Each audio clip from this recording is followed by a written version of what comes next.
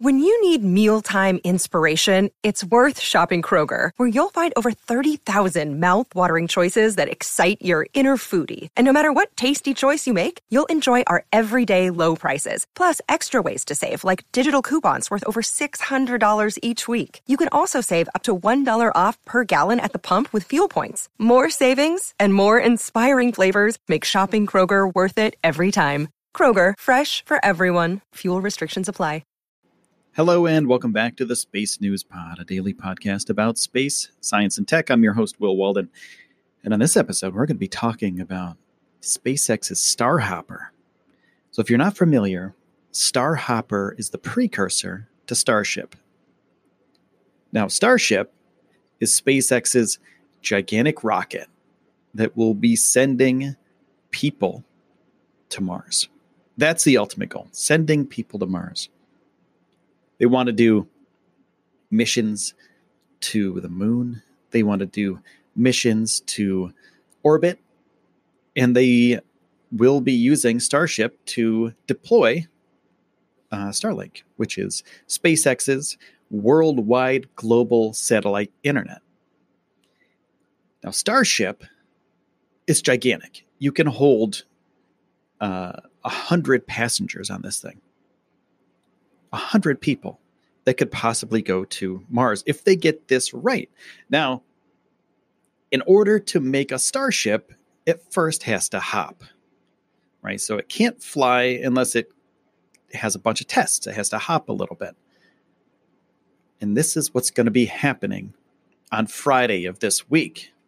Friday, August 16th, the FAA, the Federal Aviation Administration, has published notices to airmen, the NOTAMS, for SpaceX's next Starhopper flight. So this next flight is very important. They're testing Starhopper at 650 feet.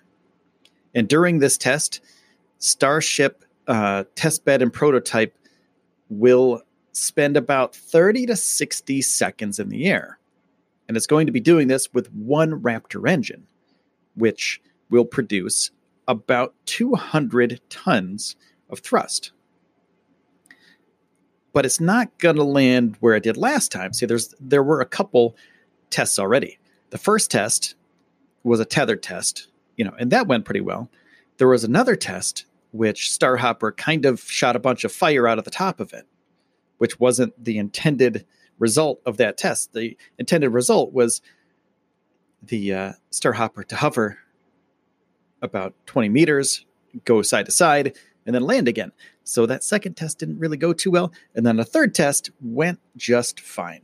So the third test went up in the air and moved laterally side to side, and it landed on the pad that it started.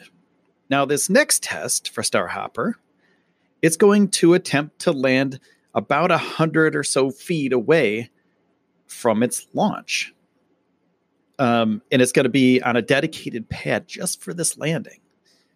And if it's successfully completed, Elon Musk believes that either SpaceX's Mk1 and Mk2 Starship prototypes will begin the flights in September or October.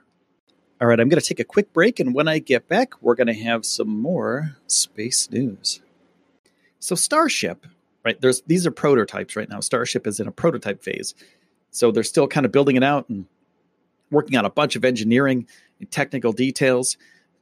But if this goes well, if Starhopper can prove itself that it can actually do these hover tests, well, the first test for Starship will probably be something along the same lines as Starhopper did. Right, so it'll do a tethered test probably. Then it'll do a small flight test, a little hover test about 20 meters. Then it'll go up to 650 feet maybe, somewhere along those lines. We don't really have plans figured out yet for this. We're not sure exactly what's going to be happening with these tests, but after it does all these initial tests, it'll be flying into space.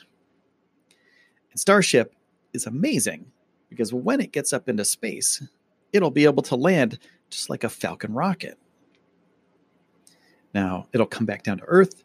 It'll hover back down to Earth. It'll propulse itself back to the landing pad and land vertically, where it will be refurbished a little bit, checked out, and then it'll be able to launch again. And this is important because SpaceX wants to launch a lot of Starlink satellites in the coming years. So if Starship is successful and it launches properly, well, that will allow SpaceX to launch a ton of these Starlink satellites, along with, of course, moon missions, Mars missions, all that stuff. So coming up on Friday, we will have the next and most ambitious launch of Starhopper. Now they're going to be watching this closely to see exactly what happens. And if all goes well in the next couple months, we will have news about the Starship. It'll be crazy how fast this actually comes to fruition if it all works well. So, my friends, I want to say thank you to Patreon patrons. You are amazing. Thank you so much, MPE, for joining on Patreon. I appreciate your patronage. And if you want to help out, go to patreon.com/Space News Podcast, and you can, you can get some cool stuff there. I'm actually reworking a bunch of stuff there. So it's got to be a lot different than what it is now, because right now I haven't really been paying a lot of attention to it, but I'm actually working on a plan to make it more viable and make it more reasonable for everybody, so you get more things for helping out the show.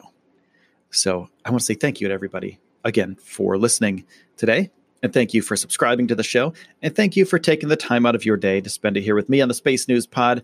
My name is Will Walden, and I will see you soon.